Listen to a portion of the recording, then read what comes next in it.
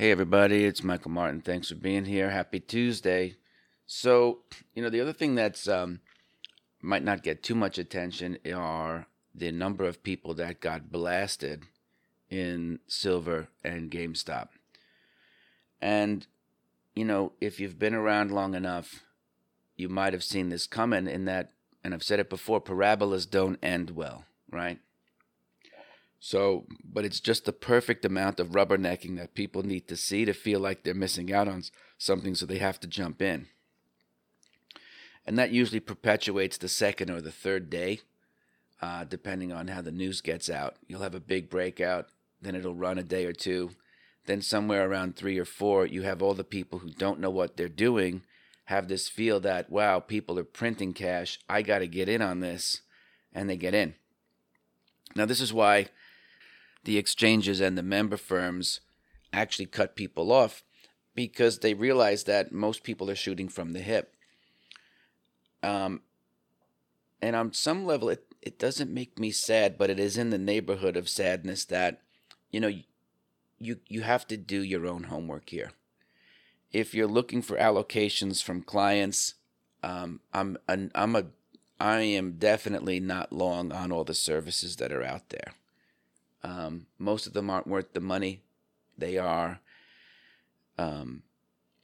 what they are. They're run by good people. That's not the point. What I am saying, though, is that if you're going to go look for an allocation, you can't go with the ethos that you're reading chat rooms or subscribing to a service, and that's how you're going to create your alpha. I haven't heard of one person who's been able to do that, to give you context. Maybe they're out there, but I know a lot of people, and I've been doing this a long time, and I have not heard of one person say, well, I subscribe to XYZ services, and I went and I pitched a big allocator, and they gave me money because I am doing it that way. You have to be an original thinker. Now, that doesn't mean from time to time you can't take a spec flyer, right? Because the business and the platforms available afford you the opportunity to do that from time to time. What I'm saying is I don't think you can build a business on it. So subreddits and all that kind of fun stuff, I've never looked at that, even in recent weeks. It's just not what I do. I don't care about other people's opinions on stuff, and I don't want that type of an influence on my thinking. You might say, well, you can get some insight. And I was like, well, maybe, sure. There's really smart people out there, probably smarter than me. There might be people on the subreddit who are smarter than me. I don't have any problem with that. That's the way the world works. There's always going to be someone smarter, better, faster, better looking, have more money, nicer house, whatever. But all you can do is be your own person and do what's best for you. Looking at that, it's interesting. It's sharing. I just tend to have a thing that I have a feeling for my own style that everything in and around that sharing, social networking or whatever is ultimately for the person who doesn't have their own model. It's an economic bad. Too much of it is like sunshine. You go out in the sun, you stay there too long, you're going to get sunburnt. There's marginal utility. You get some insight, but sooner or later you have to take all those ingredients and come back to the home office in Fargo and put your own model together, because that's the only thing that you're going to be able to count on at the end of the day. So whatever so-and-so thinks about a name, it's irrelevant, right? It's just one person's opinion. The social media is about people becoming famous for marketing, largely, right? There's opinions and there's retweets and there's resharing and all of that stuff, and there's all kinds of tactics to do it. But ultimately, even myself, right? I use Twitter for one reason, and that's to syndicate the podcast. That's it. Straight up. You're hearing it from me. Twitter for me is a syndicator. That's it. Go look, and if I share anything, it's about baseball or something like that, or rest in peace, something like someone who's had an impact on my life. Other than that, I'm not engaged in any kind of conversations. And in my opinion, most pros aren't either. They're too busy, doing their own homework. And how do you get there? Well, that's the tricky part. You have to persist. You have to lose money. That's your tuition. And you have to find ways to win. That's why most people can't do it, because they get frozen. They lose too much money. They get emotionally connected to stuff. They can't think rationally. They're always looking for somebody else's opinion. Should I get in here? What are you looking at? Give me a name. And when I overhear that kind of chatter, I know that this person has got a long way to go, because they don't know which way is up at that point. They're so spun around and focused on the wrong things. It's kind of heartbreaking on some level, because you know that they really want to win, but even the questions that they're asking are so far out of the game that it's hard to stop. But this is the nature of the retail space, right? They think the system is rigged.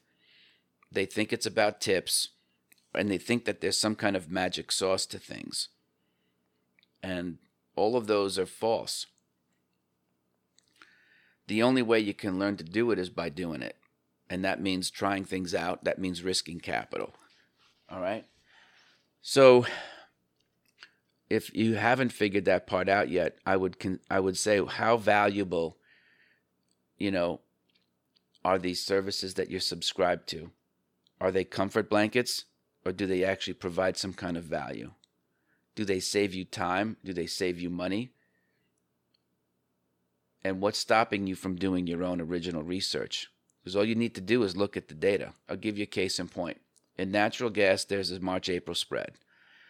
And after, collapsing and narrowing, I think, over 30 cents, the March is now trading, it was at par, and now the March is trading to a premium. It's inverted. There's no headline about it. Now, I'm not saying buy or sell the spread. I'm just pointing it out that this is a widely traded spread in natural gas, as is Octese, October, December. And there's no news on it. So the data's right underneath your nose. It's there for you to see. But if you don't know what you're looking for, if you haven't challenged yourself to go find it, then it might as well not exist. But the point is that for the folks who challenge themselves to go out and discover things, they are aware of these data points. And you can put yourself in that same situation too. But you have to figure out, what hat do you want to wear? Do you want to be the client relationship manager, where you talk about themes and all that kind of stuff and the investment advisor space? Or do you want to be, a portfolio manager who really has to open up, their computer every day and start scouring for data points that they can measure and put to work? Here's another point, though, that I want to make, and it's an important one. There's a saying that says, what gets measured can be improved. But here's the rub to that, and it took me a while to understand this. Just because you can measure it doesn't mean that it's important. So think about things that you're measuring that you think have significance, but don't really add up to anything to help you create the alpha. Could save you a lot of time and money, which again, it goes under this whole Pareto efficiency thing. Anyway, that's all I have for you today. Thanks for being here. If you'd like a free copy of my audiobook, go to Martin Chronicle, and you can get the audiobook version of The Inner Voice of Trading for free. Happy to help you. Thanks for being here. I'll see you tomorrow.